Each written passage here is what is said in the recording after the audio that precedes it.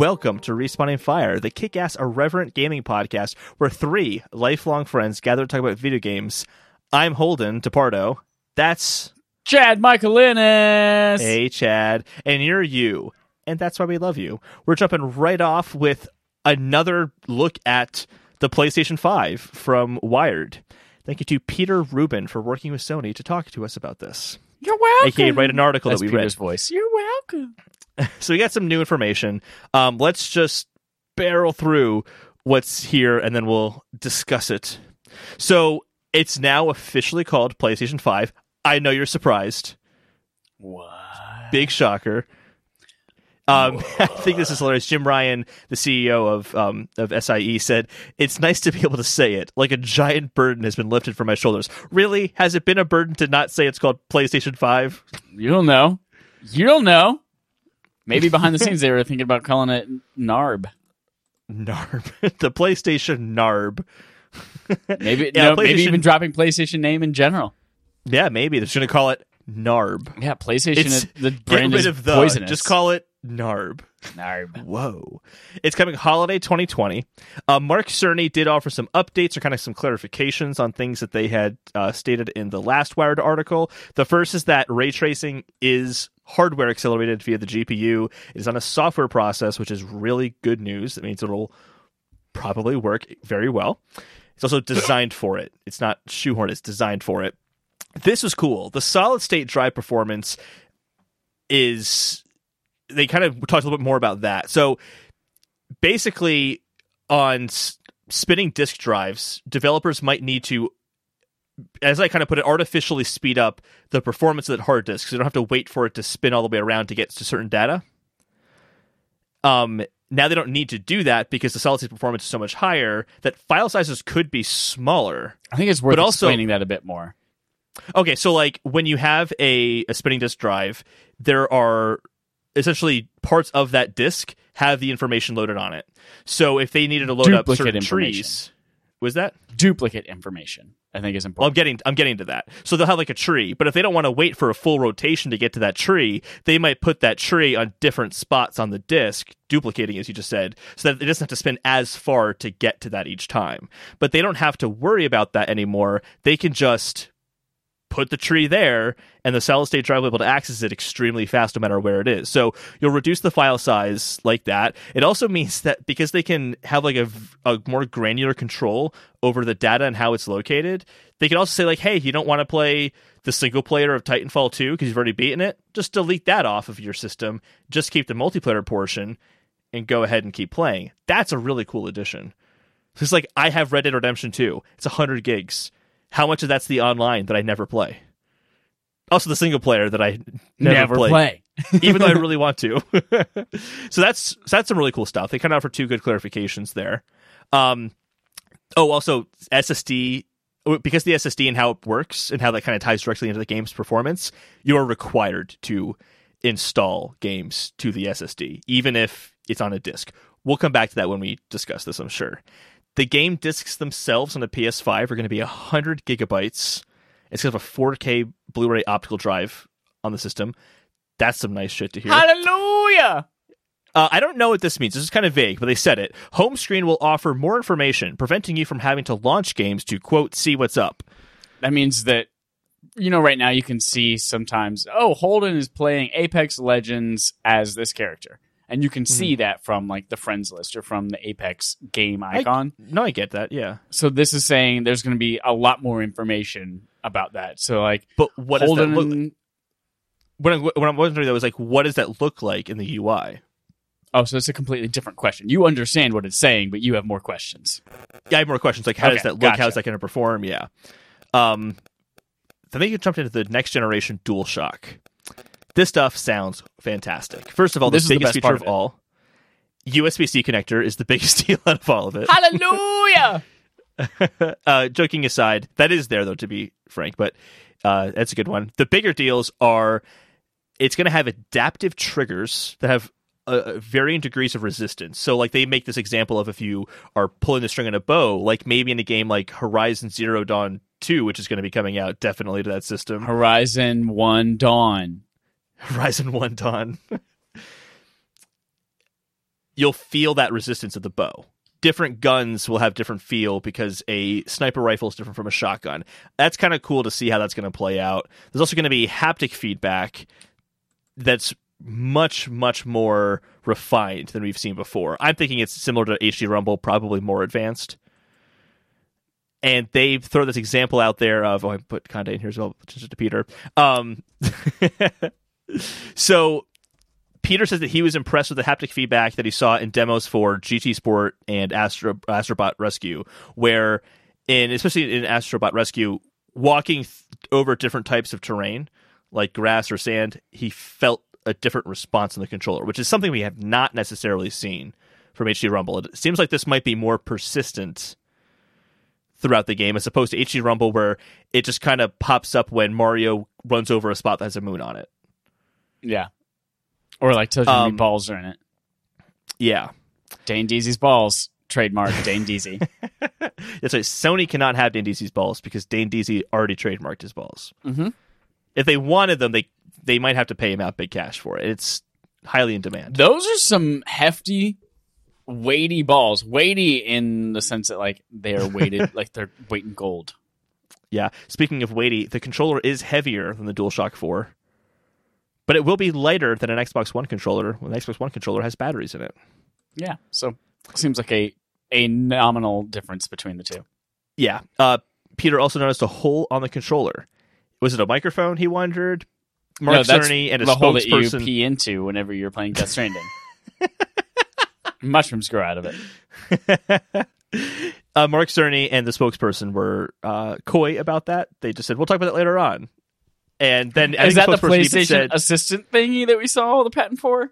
The spokesperson said, we make lots of patents we may or may not use in our products, which if it was a no, they would have just said, no, that's not what it's used for.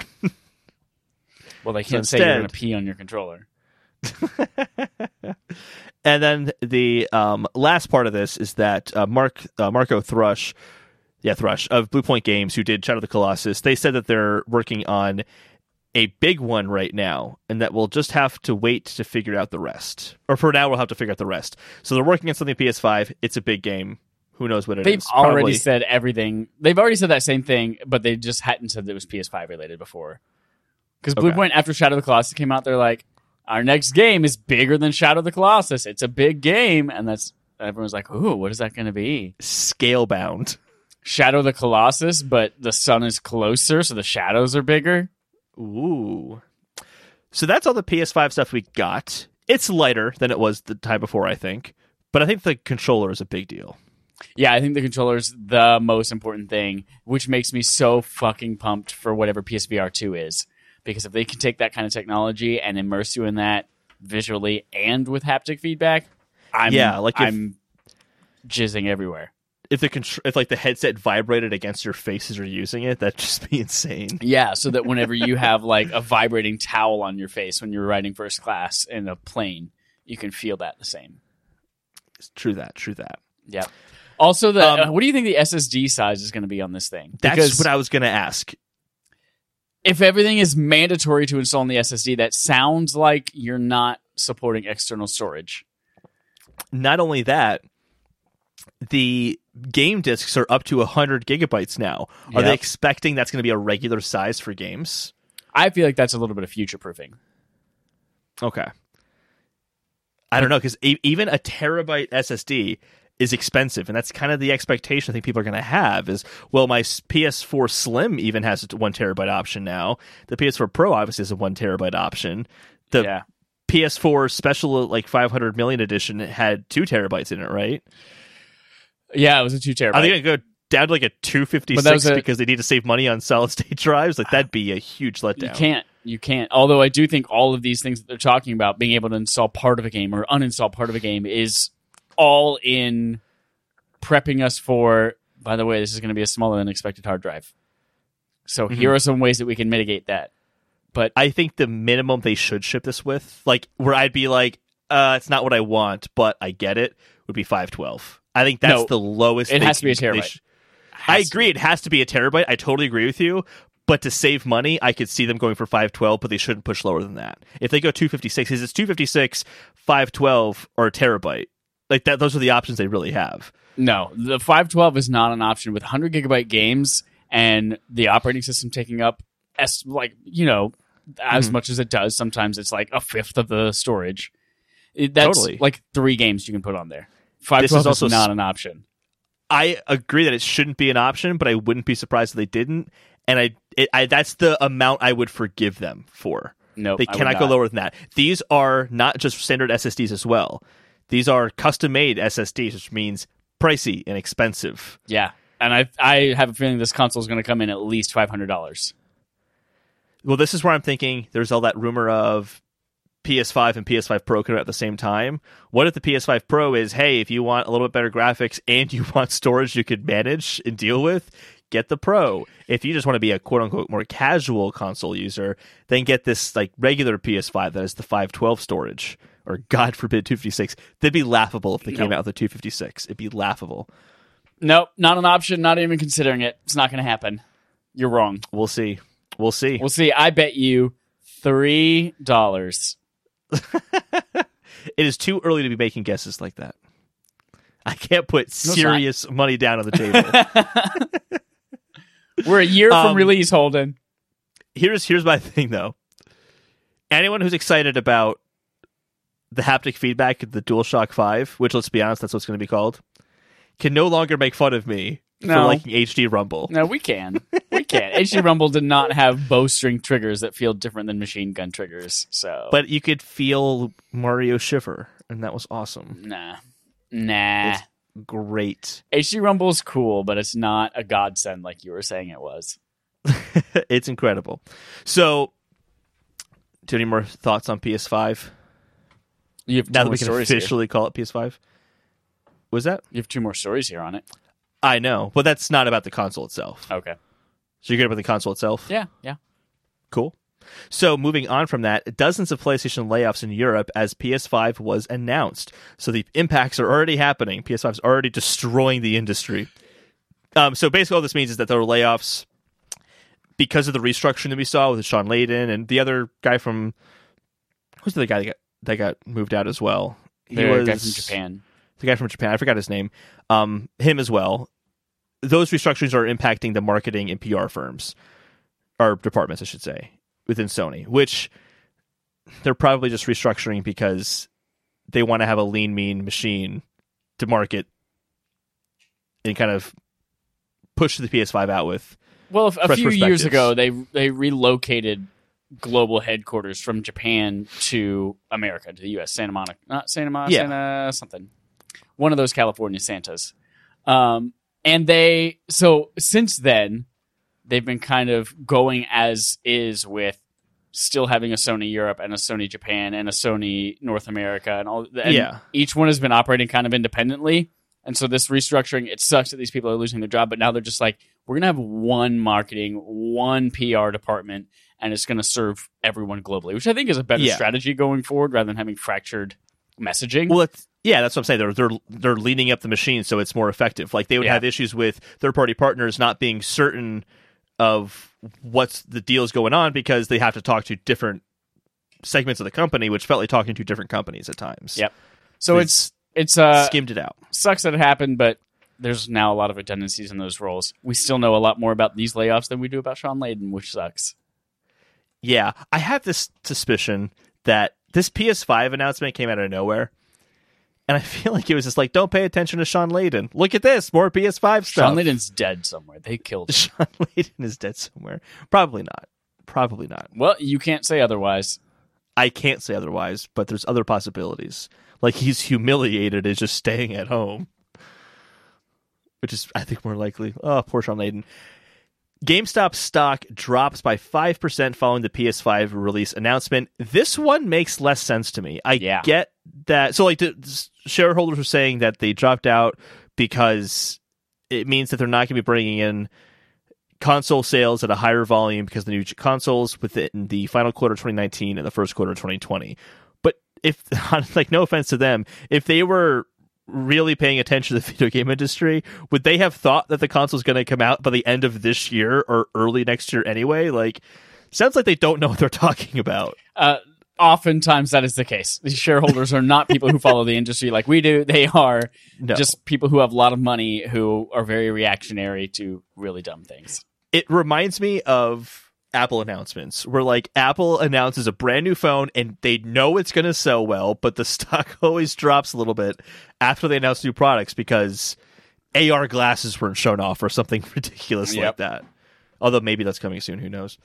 Who knows? But yeah, that's a PlayStation 5 stuff. We got a lot of stuff to talk about this episode, actually. There's some pretty huge stories. We got a huge breakdown of the behind the scenes at Atari with the VCS, which I'll just say this. You won't be surprised. Number 6 won't surprise you. We're talking a little bit about Xbox Game Pass and how that works with certain developers. And we're also talking about this whole Blizzard China debacle that went down. So we're going to talk about that too. Jed, before we do all that though, what'd you play this week? I played Borderlands 3. I'm getting close to the end of that game. I'm on like story mission 18 of 23, I think. I am frantically trying to finish that game. I'm enjoying it. I love it. But I have other things to play. So I'm now trying to power through the end of that game so that I can get to Destiny 2. I can't wait. I downloaded it again. You guys had so much fun last week playing it, and I got so jealous. I launched it just to get the trophy pops for the Warlock and the Hunter unlocking all the subclasses trophies. And then I played just a bit as the Hunter for the first time in Destiny 2. My Destiny 1 character was a Hunter, but then I played a little bit as the Hunter in Destiny 2, and I was like, holy shit, so much has changed since I got into this game. There are so many different ways to manage inventory, and there are the seasonal things that are completely new to me, and oh my god, that's crazy. There are finishing moves for the melee attacks that are super dope, and you can unlock new ones, and it's like, holy crap, that's awesome. There's so much that's new to this game, and I can't wait to replay it all with a fresh lens and perspective. So basically, you couldn't wait until you finished Borderlands 3, just sort of play Destiny 2 anyway. I started it, but now I'm going to finish Borderlands 3. I can't wait. If you don't know why we are playing Destiny 2, it's our game night game for the next few weeks. So playing it on Thursday nights, just going through strikes and the weekly missions and stuff like that. And play those thanks to us. Trevor Bettis for kind of informing us that that's the better path to go. No, if you're fuck going to do that story guy. Missions. Have you ever met Trevor Bettis? Me neither. He's but dope. We've done He's awesome. shows together. Just kidding. That guy's great.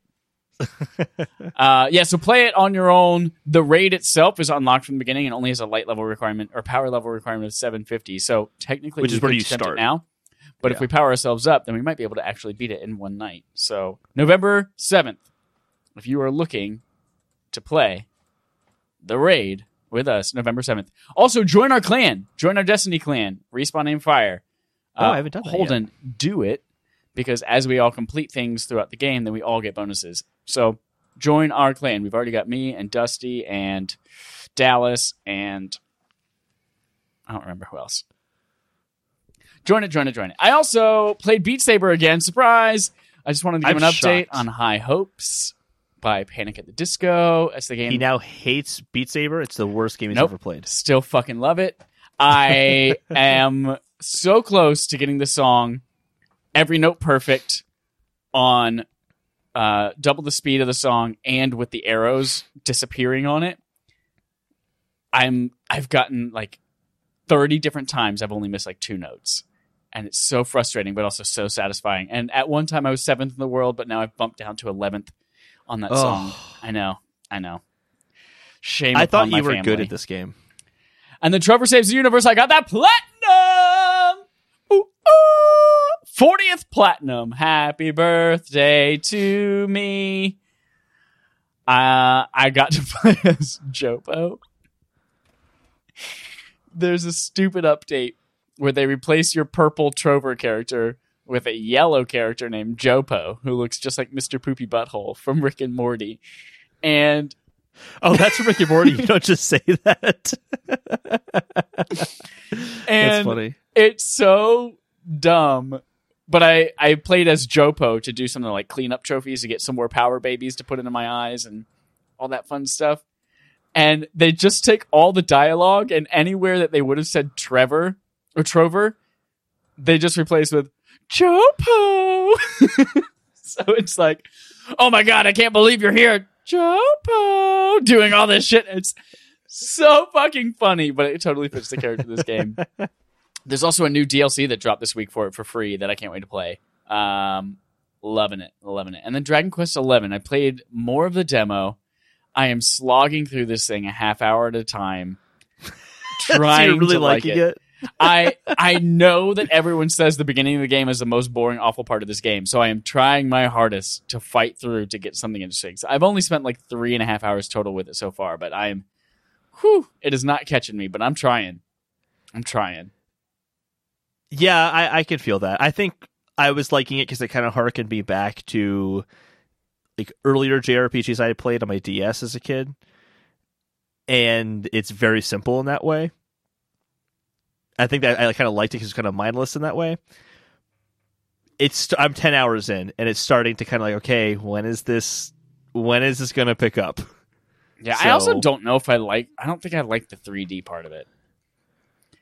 It just makes for the whole world to feel like it looks cool, but it's also kind of vapid. And I'm so conflicted as to whether I buy the game and play it in 2D to see if I like it, or whether I finish the demo first to see if I like it enough to buy it. I don't know what to do. I thought you already bought it. No, I haven't bought it yet. I'm still playing the demo.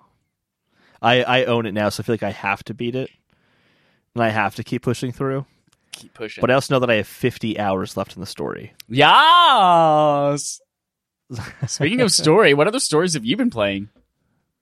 Well, I've been playing Destiny 2 as well, and I fucking love it. It is so good. It is better than Borderlands as a looter shooter in every way as far as I'm concerned. It controls I think everyone better. In the world disagrees you're wrong on Borderlands. That's fine, whatever. I'll be in the minority on that. That's cool. But Destiny 2, the shooting mechanics are... I mean, this is compared to Borderlands 2. I have not played Borderlands 3. But it's just, they're so much more refined. It's just such a mechanically sound game. I absolutely adore how it feels. But also, Bungie's really good at first-person shooters, so that shouldn't be surprising. There's just something satisfying when you get that headshot and their head, like, pops to the like black smoke. It's so cool. It's awesome. Yeah, you sound like a serial killer right now. That's a callback to Affable Idiots, which you guys will hear on Thursday. You should listen to Affable Idiots. It's a fun show. We talk about house music for 35 minutes. and call Holden the serial killer. Yep.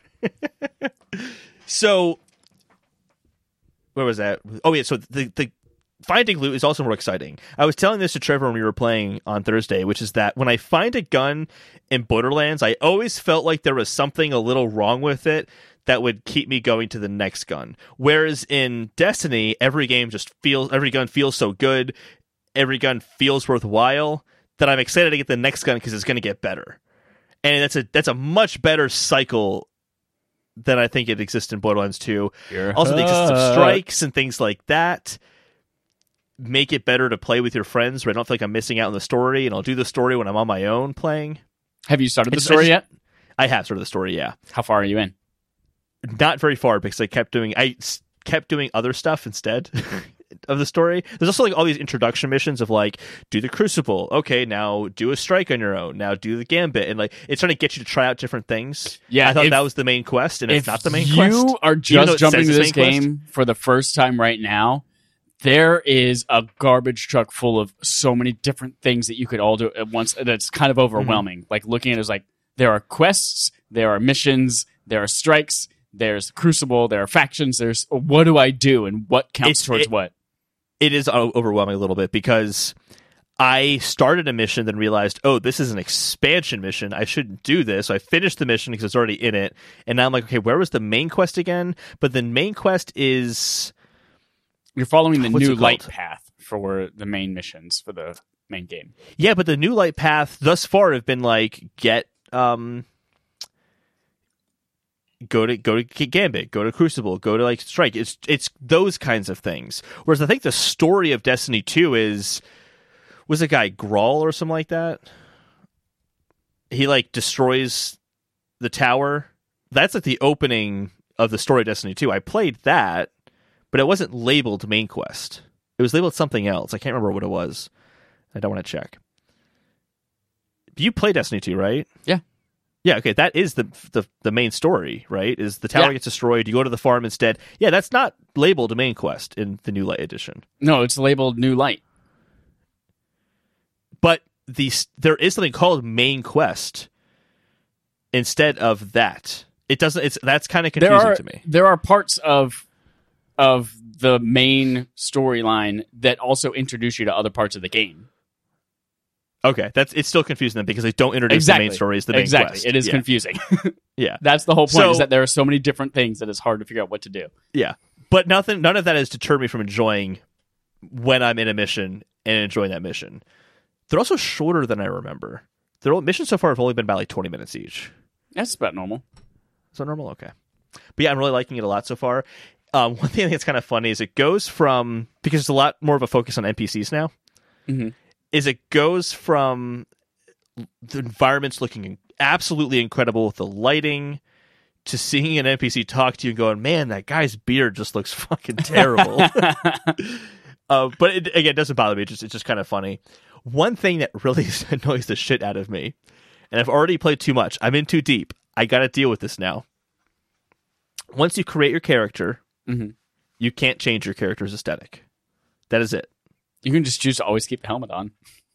I'm going to do that, I think, because here's what happened is when I was putting my character together, there was one like accent thing you can put on your character's head that made it look like part of the metal broke, and it was like there was like an opening of some kind. And then when I look at my character, the menu screen, which has a different angle on it than when I saw in the character creator, I realize it's a metal flower. And I have a metal flower on my head at all times. And I'm like, God damn it, that's not what I wanted. I don't want a metal flower in my head. So now my character's a metal flower on its head, and I have no choice but to keep it. And I'm at light level 800 now. Yeah. So like I'm not gonna lose that. I got 50 light points. You're in too deep and you try to keep bum in my head. Dead or going under. That song was about me playing Destiny 2. Simple Play It, and they knew it back in the 90s. I think it was Simple Play It, or maybe it was Sum 41. I think it was Sum 41. Yeah.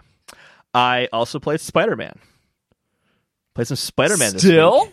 Still? Well, I played a little bit of it. I'm still very early in the game. I played a little bit of it when I first downloaded it, and then I stopped playing for a while. I picked it back up again this week, and yeah, I will talk more about it once I power through it and beat it, because my goal is to beat it before Luigi's Mansion comes out. Oh, before Spoopy Halloween. Spoopy Halloween. Halloween. So that's my goal. But yeah, that's what I played this week. Dope. Dope. Cool. Let's move on to fetch quests. First fetch quest here is Mike. It's Mike Barra, isn't Ybarra. it? Is Ibarra? Okay. Ybarra? Ybarra. Okay. Mike Ybarra. Gotcha. Mike Ybarra, who worked at Xbox as a vice president, is stepping down, as according to Chris Moise, whatever. What a good press release and way to honor someone who's leaving a company after decades of performance. Exactly. Way to go, Xbox. So that's good. Outer Wilds is set to release on PS4 October 15th. There's a new launch trailer that debuted, and Chad said something along the lines of, "Why did anyone tell me about this game?" Right? Exclamation point, question mark. This game looks so good. Why did no one tell me it exists? Everyone did. He just thought it was Outer Worlds, and you ignored it. Legit, 100%. I'm pretty sure instead of watching an Outer Wilds trailer before, I've only seen Outer Worlds trailers twice.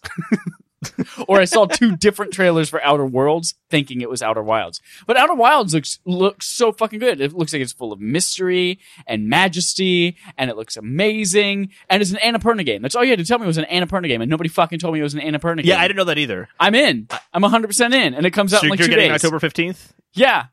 I'm getting it too, yeah. I'm excited. God, it looks so good. I also want to play it for Game of the Year consideration. Outer Worlds looks like Space Fallout 4, and that I'm not interested in. But that's also, Outer Worlds is coming to Switch later on, so I'm just waiting for that version of it. And then Doom has been delayed, so I'm like, cool, I got time to play another game. I'm going to play this. Outer Worlds is coming to Game Pass, so I'll just download it for free and then not play it. Moving on, Google's apparent plan to tackle lag on Stadia explained. Basically what it is, this is actually kind of cool. They will use AI to predict what button you might hit next and then pre-render that stuff ahead of time, a few different options, so that when you hit the button, it can respond instantaneously, as opposed to having to send it back to a screen later on. It's some kind of wild stuff, but they said that in a few years in perfecting this technology, they might get it to a point where, and this sounds absurd, it might work, it might feel more responsive than a regular console does. Yeah. This is also something, so they're predicting different outcomes based on your habits or machine learning and AI, and then they're like, hey, we're going to send all of these video frames to your device. That way it looks like it's instantaneous, but it's not something that's new necessarily, even in gaming. No. VR, they have to predict where you're going to move in order to make sure that it feels one-to-one. Otherwise, you're going to get sick and throw up. So they're using the same type of predictive technology in VR. Mm-hmm. They've been using it for, how long has VR been out? Like mainstream? Like 2012. 4 or 5 years now? 2012 is when it kind of started in mainstream in terms of discussion and getting the developer kits out there. But I guess, yeah, you're right. 2016 is when the first Rift headset came out. Did the Vive come out before or after that, though? I feel like Rift and Vive were like within a month of each other. Yeah. But yeah, it doesn't matter. So this type of stuff has been for VR for a while, and now people are like, oh my God, they're going to make me push a button I didn't actually push. No, that's not how it's going to work, dumb. You'll start to be able to blame games like, damn it, Dark Souls, I didn't hit that button. AI just told you I hit that button. That'll start happening. Yeah, this is cool stuff. I still have doubts on it'll be more responsive than a console game. Don't quite get that, but maybe we'll see one day. Microsoft is apparently also working on that same tech to build into xCloud, according to the developer they talked to, at least here. So that's cool stuff. I already mentioned this story actually earlier. Doom Eternal is going to be coming out in March 2020. Specifically March 20th, which is the same day Animal Crossing comes out, which is 3202020. Big problem. That'll never happen again. That date will never come around again. You can say about every day. Yeah. Switch version has also been delayed further than March 20th, which is a shame because they said that would be released the same day as everything else, which I was looking forward to because I might have grabbed it on Switch, but I think I'm actually just going to get that on PS4 anyway. Don't grab that on Switch. Yeah. What are you thinking? I was thinking I was going to grab it on Switch. What are you thinking, Holden? Dumb thoughts, apparently. Ugh. Chad, walk us through our Microsoft Quest log here. So there's a misleading headline called Oxenfree Creator explains how Xbox Game Pass works for developers from IGN Unfiltered. So this actually comes from an episode of a podcast called IGN Unfiltered that Ryan McCaffrey does over at IGN, where he talks to game developers and they come in and they just chat about a bunch of shit. The developer of Oxenfree, Playtonic, who's also has the upcoming game After Party about out drinking the devil, basically, in all these interesting ways. They opened up briefly during the interview to not talk about how Game Pass works for developers in terms of like, how do we get paid and all this kind of stuff and the negotiations and that kind of stuff. What it actually is when people mention that somehow when your game goes on Game Pass, it makes it more successful sales-wise. Everyone's always been like, I don't understand how that works. And he's there to say, oh, it turns out it actually does. And they had a couple of examples, like Oxenfree has sold 1 million copies across all the different platforms. And then it's also been downloaded 3 million times on Game Pass.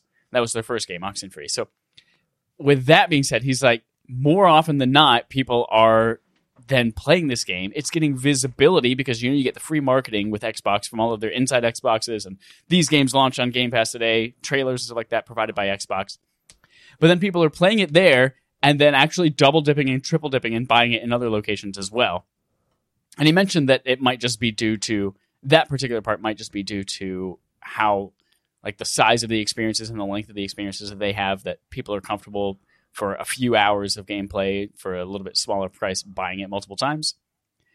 But he said, yeah, had we not had that experience with Oxenfree on Game Pass, then we wouldn't have done what we're about to do with their second title, After Party, where they're launching on Game Pass as well, because somehow they get more visibility from this and actually sell a ton more copies because they're on Game Pass. And it doesn't even cannibalize Xbox game sales. Like, it still sells well on the console despite being free for subscribers of Xbox Game Pass. I thought that was super dope.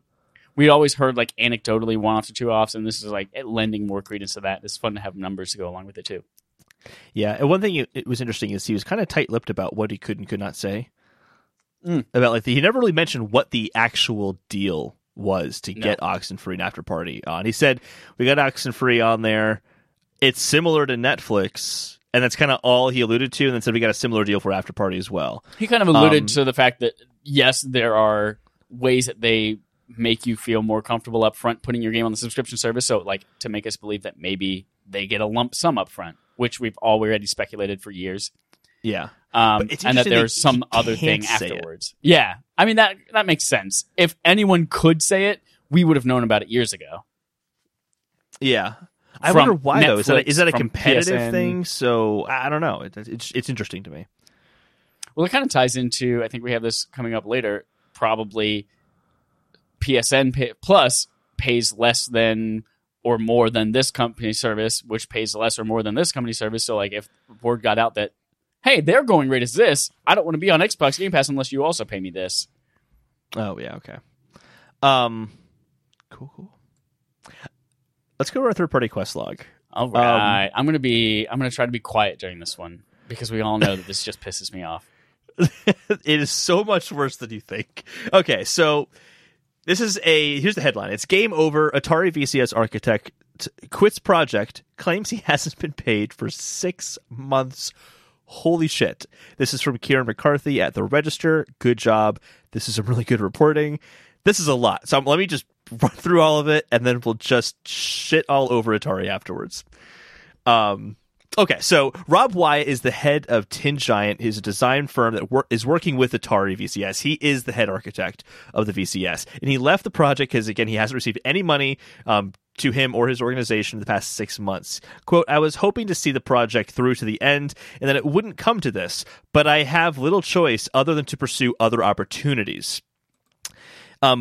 Both Surface Inc. and Atari have been asked about outstanding and unpaid invoices, but the Register hasn't received any statements from either company. Atari has actually commented at this point. Surface Inc. is another company that Atari was partnering with on the VCS. So they both won't talk about it, but maybe Surface Inc. is having the same concerns with not getting paid as well. Wouldn't surprise me if Tin Giant had the same thing. So this is where it gets really interesting. So work never began on the VCS until they actually had money from the crowdsourcing campaigns. Something we kind of joked about. Totally true. They literally crowdsourced without having a product. Yep. They used that money to hire Tin Giant and Rob Wyatt. By the time that Atari announced pre-orders were opening up for the VCS, this was in May or June, they didn't even have a working prototype yet. That's Rob Wyatt turned in the first motherboard, just the motherboard, a month ago in September. So they were working for 6 months just to produce a motherboard. Now they're gone, and they're still coming out in March? How's that going to work? So how is development going thus far? Well, apparently Atari's been extremely stingy with their money, and that's led to some poor decisions. They're not going to have a customized OS. It'll instead just basically be a Linux PC. Kieran McCarthy, the writer of the article, likens the console to a Steam machine. There's going to be no store. Therefore, there's no Atari ecosystem. You will not go to like an Atari homepage or PSN or eShop. None of that. You provide your own games. And this makes it risky for developers because now they have a platform with no security on it. You can pirate games to put it on there. You can do all sorts of stuff because it's not... I mean, is this even really a console? We'll get to this. The controllers aren't standardized, which means that if you want to switch games, you have to reboot the whole console. There's still been no decision on supporting game engines like Unity and Unreal. It's coming out in March, so they haven't figured it out yet. That's amazing. So they said this is going to be a media device, but Netflix, Hulu, and HBO won't have native apps because it's not a native. You can't make native apps for a customized OS that doesn't exist. They're just going to use a web browser on Linux. Again, incredible. Atari has refused to pay third-party developers to create any sort of front-end UI for the VCS, or even just to port games from that third-party developer to the VCS. So essentially, besides Linux, there's no software for it. There's nothing at all.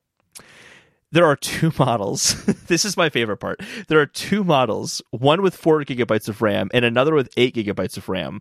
The 4 gigabyte model only exists because there's an exclusive deal with Walmart. Well, they're going to have their own exclusive Atari, and Walmart had a stipulation that the console had to be $250. So rather than do anything that would make sense, they literally took the 8 gigabyte model and just take one of the two RAM cards out that's 4 gigs and leave an empty slot in there and then market it as upgradable,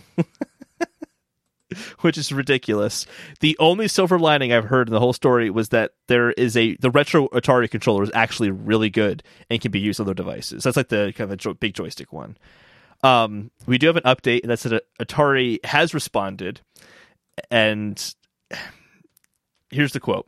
Atari wishes to inform you that some of your questions indicate that you possess information that is incorrect and or outdated. In addition, some aspects of the Atari VCS project clearly have been leaked to you in violation of existing confidentiality agreements, and Atari therefore hereby reserves its rights in that respect. Wow. I talked a lot for a while, Chad. What are your thoughts on all that? I'm sure you're fucking on told Atari's you so. side. That's it. That's all I gotta say is I told you so. It's trash. Yeah, this is shocking. This is really bad. It's hard to imagine what the behind the scenes looks like. How as an executive do you go in and work on nothing essentially and say you're going to release a console with no custom UI? Didn't we see pictures a while ago of like what their custom UI would have looked like? I don't know. I've blocked it out of my memory. This is amazing. But you can still pay $100 a year to stream Atari games through a third party onto it. Ooh, wonderful. Yeah. I mean, like, I'm just really trying to wrap my head around how this works.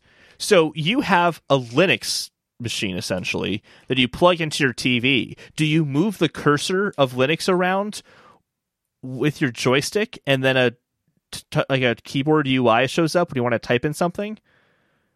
So far. Do you have to plug in a mouse and keyboard to use it? Like, the hardware is gorgeous and looks really nice.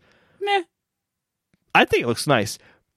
But man, I mean, if this does come out, it will be the biggest joke system ever. I mean, move aside Ouya, Atari VCS has beat you out. It's already beat it out and it's not even out. And it's never coming out. Yeah, at this point I think it's safe to say it's never coming out. They're I was holding on. funding pre-orders. Well, apparently there aren't many of them. They've only sold 15,000. So wouldn't have that much to return on. Although, do they have the money to do that? If they had to... Well, they don't have to pay a console architect anymore. Well, they didn't pay him Turns out anyway. they didn't have to pay him at all, yeah. Yeah. I think this is just baffling. It's like... I don't know. This might be... I typed Atari in here. I'm going to change it to Atari. Desanti water. Desanti. Yeah, this is, again, some real stuff that's shocking, but not surprising. I knew it the whole fucking time. I knew it. I think we had posted a few videos to YouTube, and I think someone responded to us talking about Atari on there, and so some of the lines of like, no, they're all working really hard inside of there. It's a good stuff. Like, I think you commented back to them. It was probably an Atari spokesperson. Yeah, who's like, no, this thing's going to be great. It's going to be great. Go pre-order it for $400. I just can't imagine. I still can't get over the fact that it's running Linux. Like, a lot of things run Linux, but it's like literally running a desktop UI version of Linux. That's incredible. Yep. Oh, man. Okay. Moving on to another story that's just amazing. Konami has brought back Silent Hill, but don't get too excited. It's in the form of a slot machine, just how you wanted it. Yep. The Silent Hill Escape. Yeah, Silent Hill Escape is just the first of several Silent Hill-themed slot machines, with more to be announced at the Global Gaming Expo, because one was not enough. It reminds me of when they released I think it was Metal Gear Solid 3 Snake Eater, like the really gorgeous remastered footage, and everyone was like, "Oh my god, what is this?" And then it turns out it was for a pachinko machine. God damn it!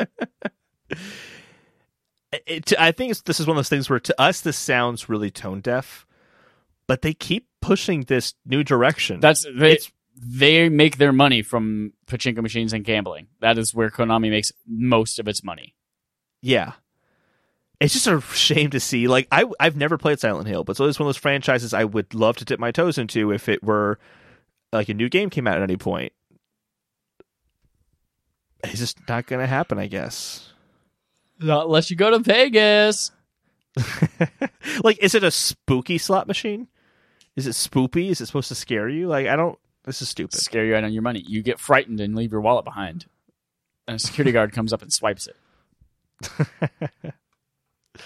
Final story in the third-party quest log.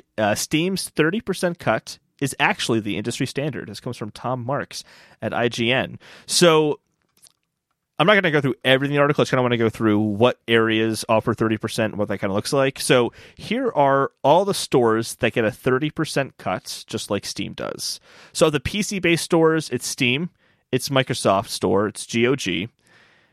Steam, however, you can end up this is baffling to me. They can end up taking a 65% cut after fees and deductions. Whatever that means. That's a lot of money taken away from the developers. Console stores that take a 30% cut: PlayStation Store, Xbox Game Store, Nintendo eShop. So basically, all of them. Yep. Mobile stores, both the App Store and the Google Play Store, do this.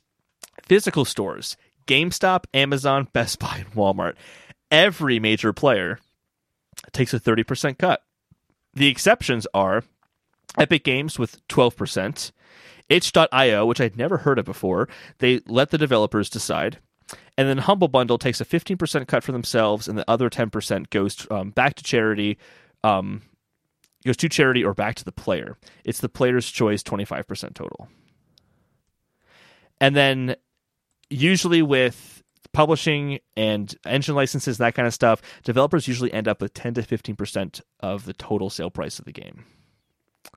I think it says some developers only end up with that much. I don't think 10 to 15 is like the standard that most people end up with, but I wouldn't be shocked if it was not much higher than that. Yeah. Yeah. It makes me glad that I can support people, that I'm in a position where I can support people by buying games full price and pre-ordering them when I feel excited or interested in them, knowing that a lot of that money is not going to go to them. It's one of those things that I get it with GameStop, Amazon, Best Buy, Walmart, because there's more that they have to consider. They have to ship. There's like the shipping to the stores. There's maintaining the stores, which is, I'm assuming, more expensive than maintaining a server. Well, Steam's argument has always been like, but we also have other features, like we have the community forums and things like that, and we have Steam trading cards and all these things that we have to support as well. But I mean, yeah, it looks like it's industry standard, but apparently there's a big movement already going on of behind the scenes of people trying to disrupt and change this, which is what Epic Games Store has been pretty successful in at least making visible, if not making changes to it. I think what's interesting in the story is with Epic Games, you kind of realize what they're actually up against. Before it kind of seemed like, oh, they're up against Steam. Like, no, they're not. They're up against everyone. Yep. To bring the 30% down would be impactful to the industry. GameStop barely makes a cut to begin with because, they barely make a profit to begin with. At least they're struggling. I should put it that way. They're making money. They're just struggling. So yeah, I don't know. It's interesting. It kind of reframed that whole narrative for me. They've been framed. All right, let's move on to this main quest, which is Blizzard and China. Whoa, what a clusterfuck all week long. Yeah. This is really fucked up. So, Blizzard suspends a Hearthstone player for "Liberate Hong Kong" statement. This first story came from Nicole Carpenter at Polygon. Ching Wu Wei, who is Blitzchung, said "Liberate Hong Kong, revolution of our time" directly into the camera before being cut to commercial during a post-game interview. He was also wearing a gas mask, which is like a sign of showing support for the Hong Kong protesters.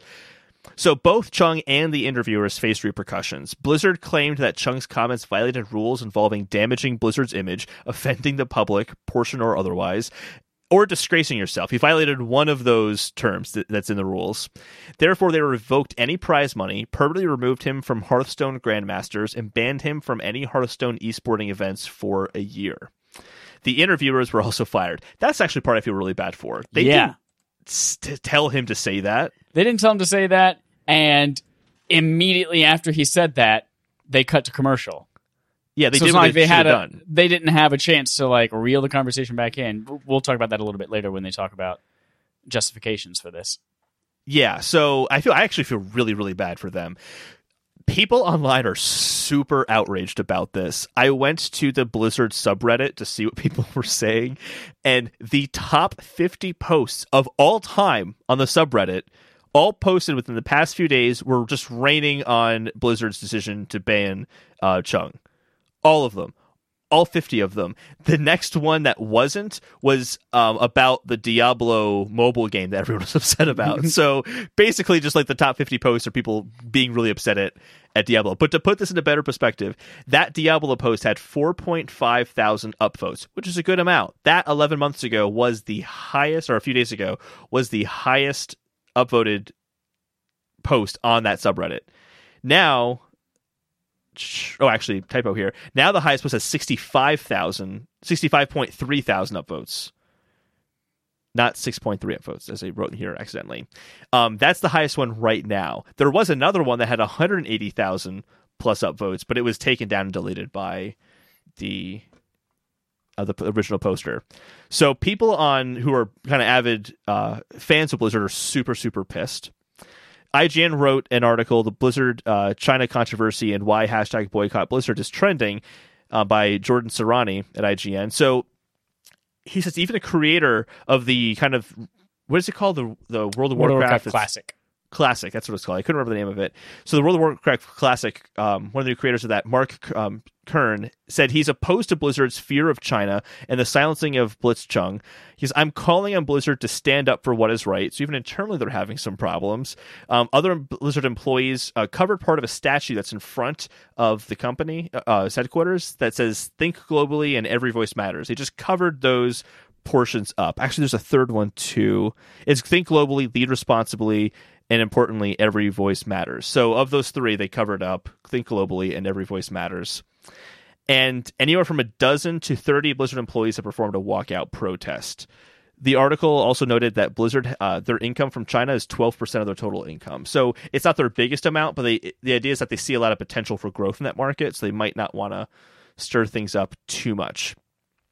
Tim Sweeney of Epic Games, he came out and said that despite Tencent having a 40% stake in Epic Games, he promises that no Fortnite players would be banned for any statements on politics and human rights. He must have been like, yeah, I get to like lay it into Blizzard and like defend us. This is gonna be great. So people are upset. And basically, Blizzard had to say something. They had to come out and say something. And they had such a bullshit response. This is insane. They said that they stand by their vision to think globally, lead responsibly, and importantly, every voice matters. They stand by that vision. Quote, "The actions that we took over the weekend are causing people to question if we are still committed to these values. We absolutely are, and I will explain." So I'm paraphrasing what they were saying, but they kind of brought up 3 points.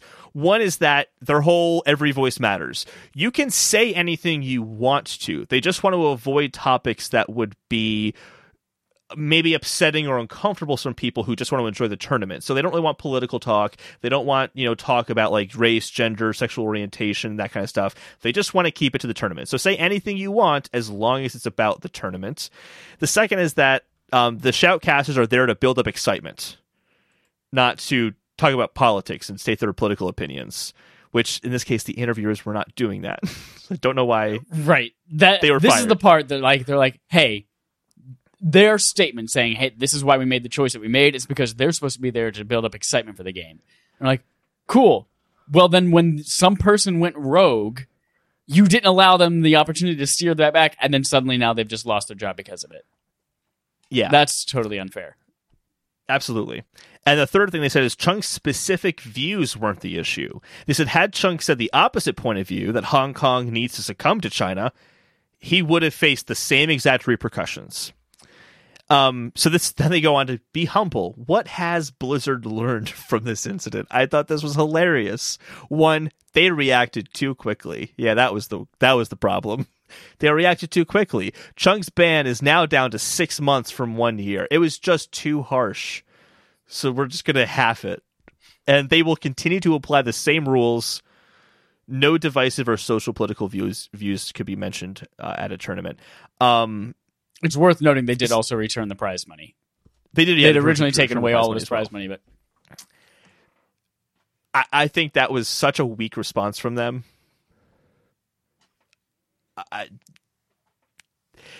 Something to keep in mind with the story is that this is coming the same week that the NBA had their debacle with China and censorship, the same week that Apple had their whole taking down an app to benefit China over the North Korean protesters.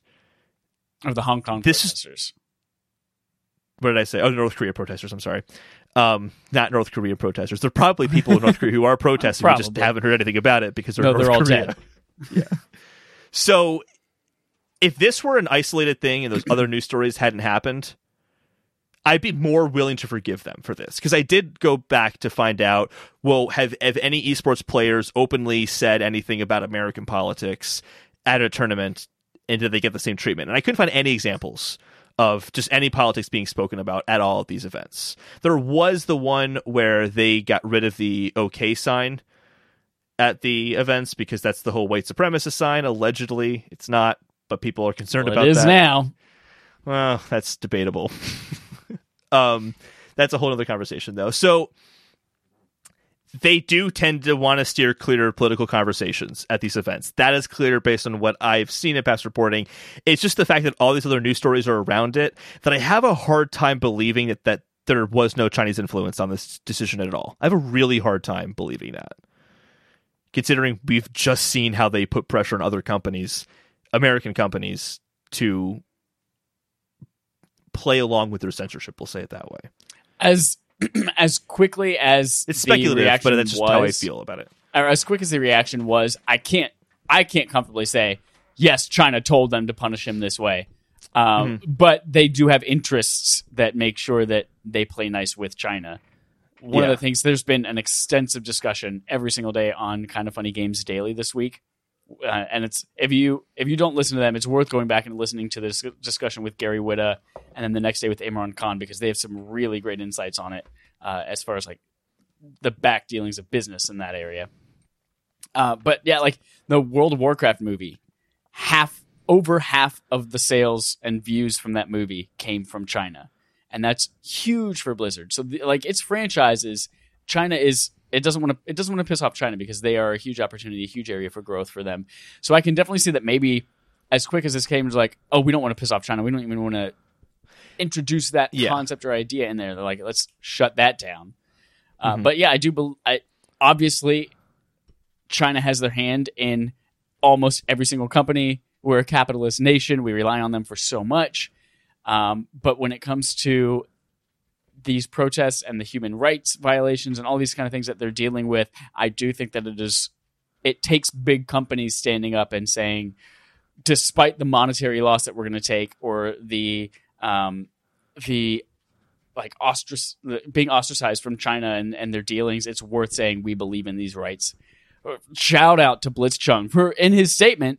He released something later on his channel. He's like, in his statement, he's like, I did what I did because I believe in that, and I needed to say this for my country, knowing that I could very much lose my life for what I just did. Like, when he goes back home to China, to Hong Kong, like, he could be killed for this. So shout out to him. No exaggeration. Exactly. No exaggeration. Shout out to him for taking a stance and standing up. Because quite honestly, these protests have been going on in one way or another for almost 6 months.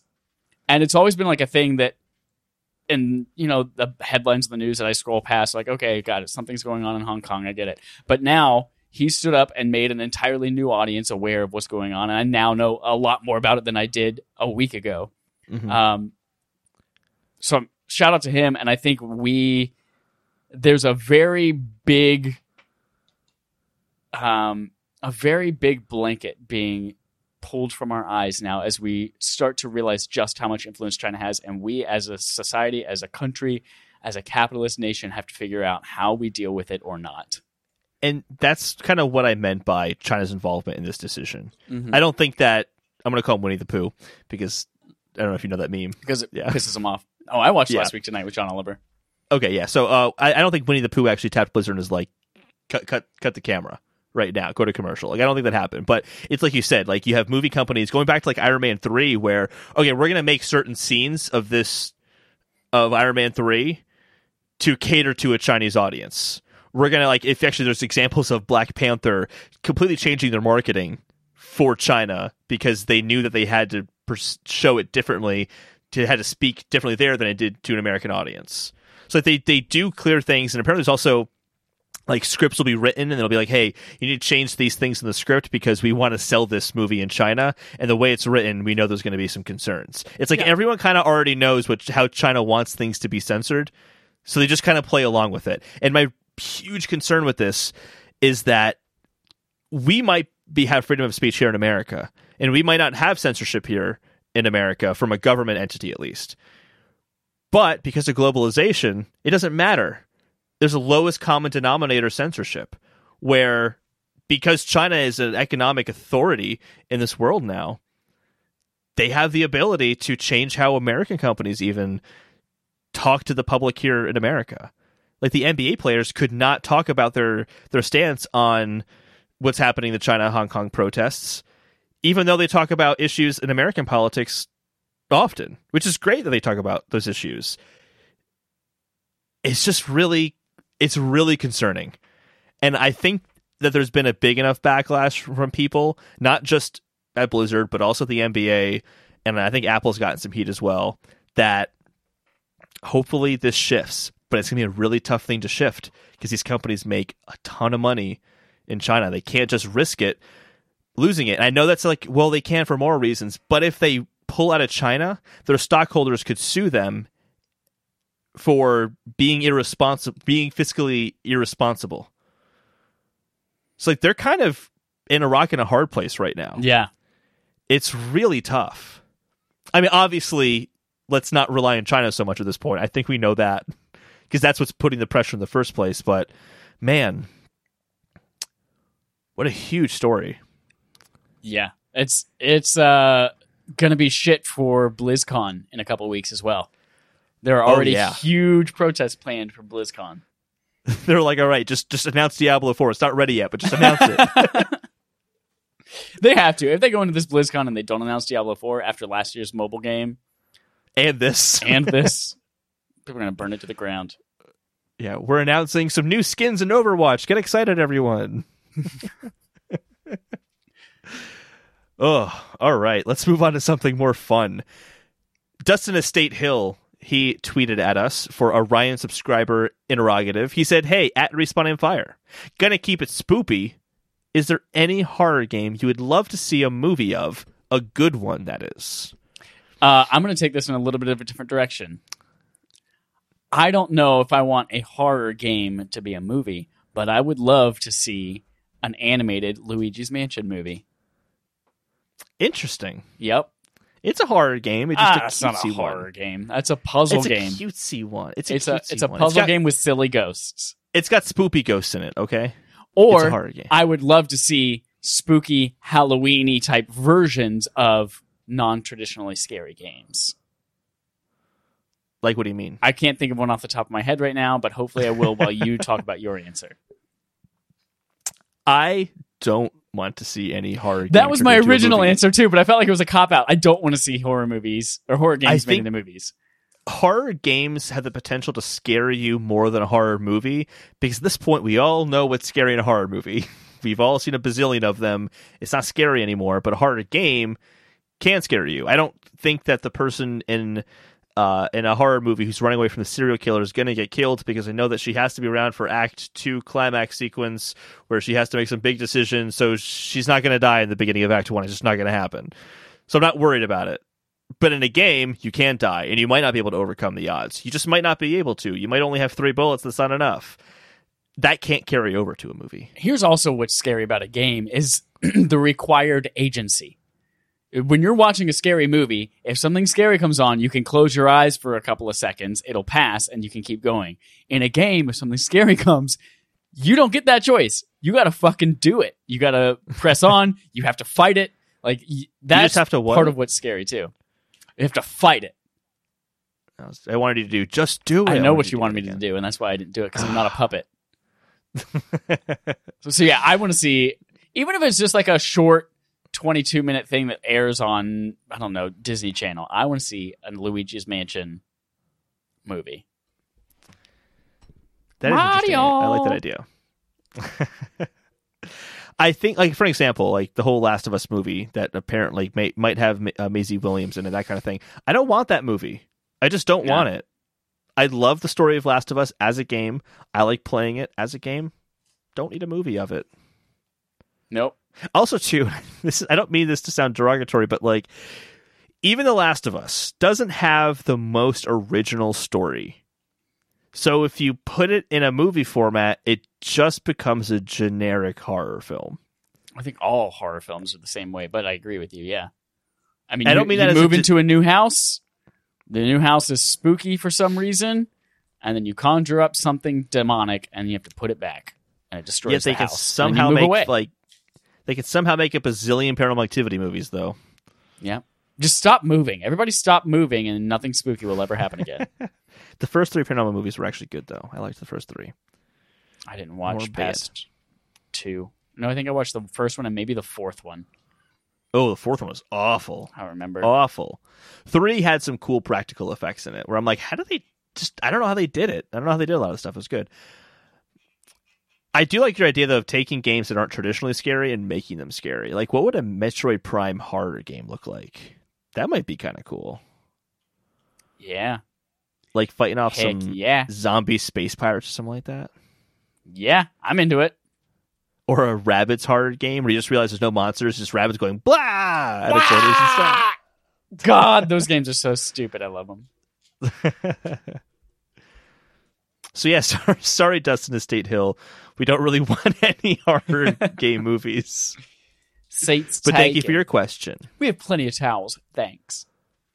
Let's wrap up with Game on Game Show, the game on our gaming show where we play game on games. Whoa, that was more strokey than normal. This week we have a returning segment called Video Game Would You Rather, where we've got 3 hypothetical situations where you have to choose which one fucking sucks and which one fucking rocks.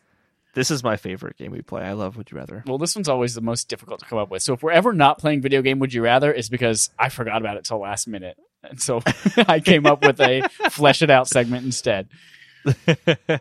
So we've got 3 Video Game Would You Rathers that I came up with today in between napping for 5 minutes each. I would like come up with the first half of a Would You Rather. I'm like, okay, what's the opposite of that? I lay my head back down, close my eyes, and I wake up like, oh, yeah, that's it. Okay, good. And I go back to sleep. Here it is.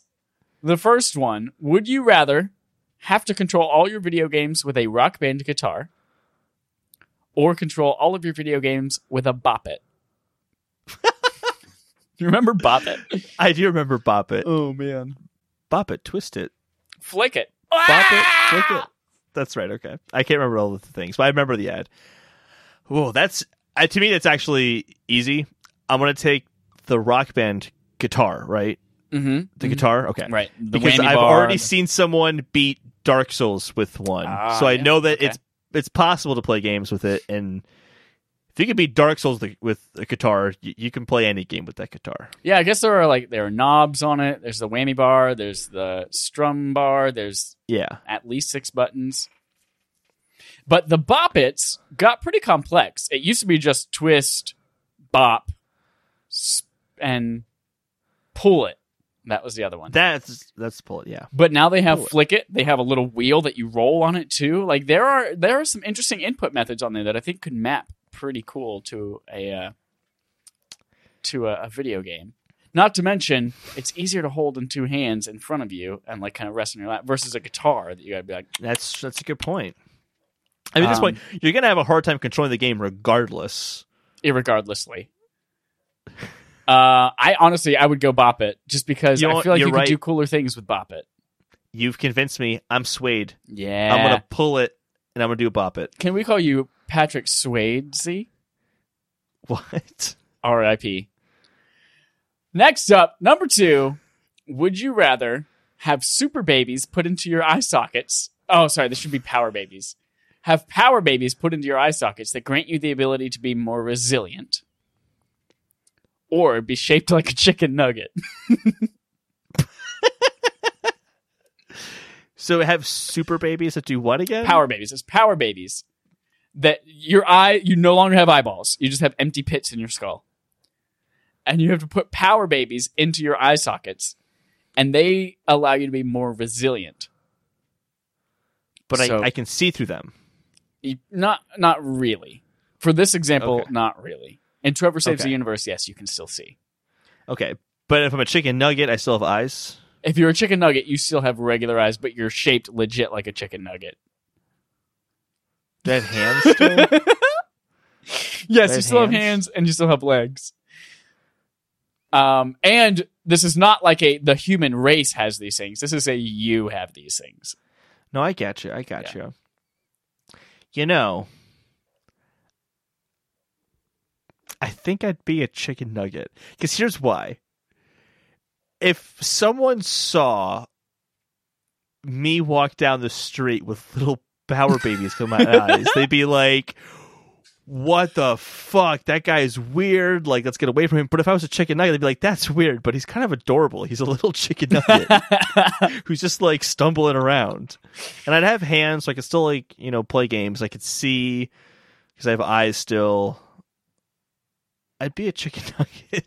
I also like chicken nuggets, so I do like chicken nuggets. The power babies, like granting you that resiliency, makes me think like, but resiliency to what? I guess I'm or is it like you'll be able to like recover after exercise better? Like shitty sleep won't be as effective on you. If you fall down, you won't necessarily be hurt. Like you're more resilient. Things just kind of deflect off of you. And if you were a chicken nugget, like birds would be coming after you and stuff. You're shaped like a chicken nugget. Oh, I thought you said you are a chicken nugget. No, you are shaped like a chicken nugget. But here's the thing. You're right about walking down the street and people are like, oh my God, that guy has babies in his eye sockets. I don't know if I'm going to be more emotionally resilient. But there are already people out there who look like chicken nuggets. If you think about... They're adorable. Think about Huel on Breaking Bad. That guy's a chicken nugget. That guy is shaped exactly like a chicken nugget. And Huel's awesome. He is awesome. Have you seen... He was in something a couple of years ago, and he lost a ton of weight. Have you seen photos of him with all his weight loss? No. He still has the chicken nugget head. But so I feel like you would blend in and you would fit in more if you looked like a chicken nugget. It's just like, do you want superpowers or do you want to look like a chicken nugget? I think I would go superpowers and maybe just wear sunglasses all the time. And then I would have to, but then you can't see, and I would have to be, I'd be Stevie Wonder. There you go. Yeah, fucking yeah. I would be Stevie Wonder. Done. I'm looking up the guy right now. His name is Lavelle Crawford. Lavelle Crawford. Crawford. Interesting content. Oh, yeah, he did lose a bunch of weight. Yeah, That's he good. did. But you're right. His head still looks like a chicken He's still nugget. got that chicken nugget. And it makes him Huel. look awesome. So that's why I'm going to be a chicken nugget. Nice. All right. Last one. Would you rather be able to keep your large belongings in Pokeballs, or be able to change the size of your room on demand to accommodate?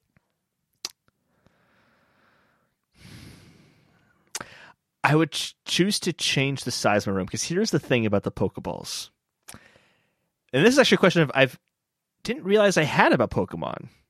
all the Pokeballs looks the same. How do you know you're actually throwing out the right one? Like I want to get my huge TV. Oh, that had the couch in it. I'll need that in a second. Let me pull that back in for a second. Oh, don't look at that one. That's not for your eyes. Like that's my blow up sex doll. That's my blow up sex doll. Yeah, that I keep in a Pokeball. Do you remember the Pokeball that came with Let's Go Eevee and Let's Go Pikachu? You could like rattle it around and it goes meow. Yeah, but like, what's your couch gonna make as a noise versus? That's a couch noise. Versus your blow up doll is squeaky, squeaky, squeaky. So I have a drawer filled with Pokeballs, and I'm just like, is this one? Nope, not that one. And just holding a bunch of them in my ear. Sharpies like conch exist, shells. Holden. Sharpies. But the Pokeball, I can't ruin the aesthetic of the Pokeball. All right, so then get a Great Ball, an Ultra Ball, a Premier Ball, Quick Ball. There's so many Golden different Silver types. Ball, Safari Ball, the Bug Gold Ball, the Net GS Ball. All of them. The There's Golden Silver Ball is the GS Ball. I already said that. Chad. Listen. Look it up in the lore because it's not actually true. It did debut in the Gold and Silver games, but it doesn't stand for Gold and Silver. Oh, really? It doesn't? No, it's part of the myth of like being able to get Celebi from the Gold and Silver Ball, but it actually wasn't attainable in those. But it was attainable in whatever the third game was. Crystal, was it? Ruby and Sapphire? No. Anyway. Oh, Crystal. Yeah, Crystal. Okay. Anyway, I feel like so you would choose be able to like make your room bigger or smaller to accommodate things as you wanted, and be like, you know what, I could really go for working out at home. Let me go. Whoop, room is bigger now. Yep. That sounds great. And then I'm ready to like be really. I want to watch the movie Buried with Ryan Reynolds and pretend I'm in a sarcophagus with him, and just like shrink my room down and be really immersed in this movie. Have you seen that movie? Yeah, it's actually pretty good. So good. Yeah. Really good, yeah. Way better than it had any right to be, considering it only takes place in a coffin. If you were claustrophobic, do not watch that movie. No, don't do that. Don't do that. I would do Pokeballs, though, because what's interesting about that is that, yes, it saves you space in your room. You now only need a room big enough to accommodate like one or two large things at a time. But it also gives you the ability to make things portable that weren't necessarily portable before. So if you want to bring your TV with you or bring your desk or your bed can you imagine going to a hotel or something like that or going to a friend's house and be like, listen, I know your bed is shit. Let me just, here's my Casper mattress. That would be dope. Or, you know what? I'm going to go camping. I don't want to have to sleep in a sleeping bag. I'm like, there's my Casper mattress. See, I think pop up a piano wherever I want. I think you can do all of that with just shrinking your room down. Shrink it down to the size so it fits inside of a Tupperware container that you put like a sandwich in. And then you just carry it with you and you're like, hey, I don't want to go camping. I literally just have my room with me. I'm Here's camping the thing. in my bedroom in the middle of the forest. The square footage of your room changes. Your belongings don't change with it. Oh, okay. See, I figured the belongings changed with it. No. It's all about managing space. Your belongings can change size with Pokeballs, but your room stays the same. Or your room can scale, and you can put as many big things as you want in it. Okay, I'll take the Pokeballs then, because that changes it. Because I figured, I can take my room with me anywhere I go, but I can't. No, you can't. Although it would be really nice to pay for a closet in San Francisco, but then be able to have something huge instead. That would be nice.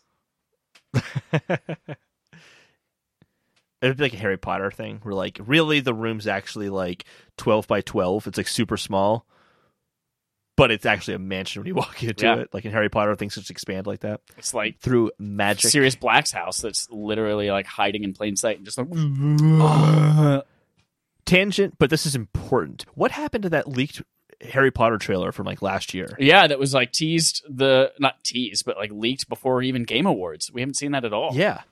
And it's a PS5 launch game. I mean, the trailer was blurry, so you didn't really get to see the fidelity of the graphics or anything like that. But it looked like pretty close to feature complete. It did, yeah. I mean, they had a whole trailer made for it. Yeah. And it was one of those things where it was not a fake. That was definitely real. Yeah. God, I want a Harry Potter game like that so bad. Me too. Make it happen, Chad. Let me just call beep boop boop boop. Let me run down the street. The new movies aren't cutting it for me. I'd like something else. Who was it that was supposedly making that? What? Who was making the Harry Potter game that leaked? Probably WB Games, because didn't they make the Harry Potter movies? I mean, they publish it. I have no idea. Montreal's making it, or probably Naughty Dog. Probably Yeah, not. you're Maybe right. Nintendo. You're right. You true, Kai. You Yeah. true. That's it for Game on Game Show, and that's it for our podcast. Go to patreon.com/respawn-aimfire if you want to do a few things. Get some dope wallpapers. You want to play Destiny 2 with us, New Light, every Thursday night, game night in October, and raid with us on the 7th. If you would like to influence what we play, here's something new and important. We told you previously that November and December were going to be reserved our BARF, Backlog Accomplishment with Respawn and Friends. We said we're going to reserve these for Game of the Year candidates that we haven't played yet. But we had a long discussion, and we argued, and we fought, and we hit each other. And we decided Actually, that is Chad making a lot of sense to me going, yeah, you're right, Chad. It was like the exact opposite of there that. just aren't enough games that have come out already this year that we haven't played that are worth playing for Game of the Year, or that we feel like we would give a fair shot to. Like, for instance, I'm not going to play Fire Emblem Three Houses because I'm going to hate the whole experience because I hate strategy games. And then the ones that are coming out, we're going to play regardless, so we don't want to make your vote not matter. And if you don't vote for a game and we play it anyway, like, that's useless. So we've decided to do something different. Holden is going to take over for the next 2 months.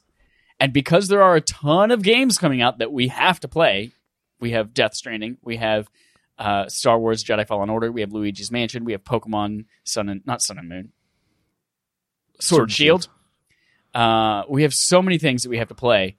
We're still going to play those, but Barf will be bits of Barf for the next 2 months. Bit of barf. 1 bit of Barf. Yes. They will be small experiences, 3 hours or less, and we will vote on one of them to play as a group. That way we're still playing something from our backlog that we also want to play and can play along together.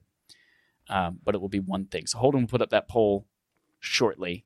Yeah, probably tomorrow I'll put it up. Well, by the time you listen to this, it will already be up. Cool titties. Again, you can vote on that if you're a patron. You can play that game and send us your thoughts about it at any time throughout the month. Speaking of, we're playing Metal Gear Solid this month. So if you want to offer your thoughts on that, whether you played it a long time ago as a wee little lad, or lattice, is a girl lad, lattice? Lady. Fucking what? Is that where lady comes from? Is that a girl lad? My mind just got blown. Holy shit. If you're a lad or a lady, and you're playing Metal Gear Solid with us this month, let us know your thoughts on it. Write them in. DM us on Twitter. Email us, respawningfire@gmail.com. All that fun stuff. Is that all the shit we have to say? Other than we love you guys. We love you guys so much. And ladies. And ladies. Lads and ladies and everything in between. Until next Who time. says lads? Hello, lads. I don't know. Irish people, say you that? racist. Oh, my shillelagh. That's a Greg Millerism. Until next time, here's our usual sign-off. Lads.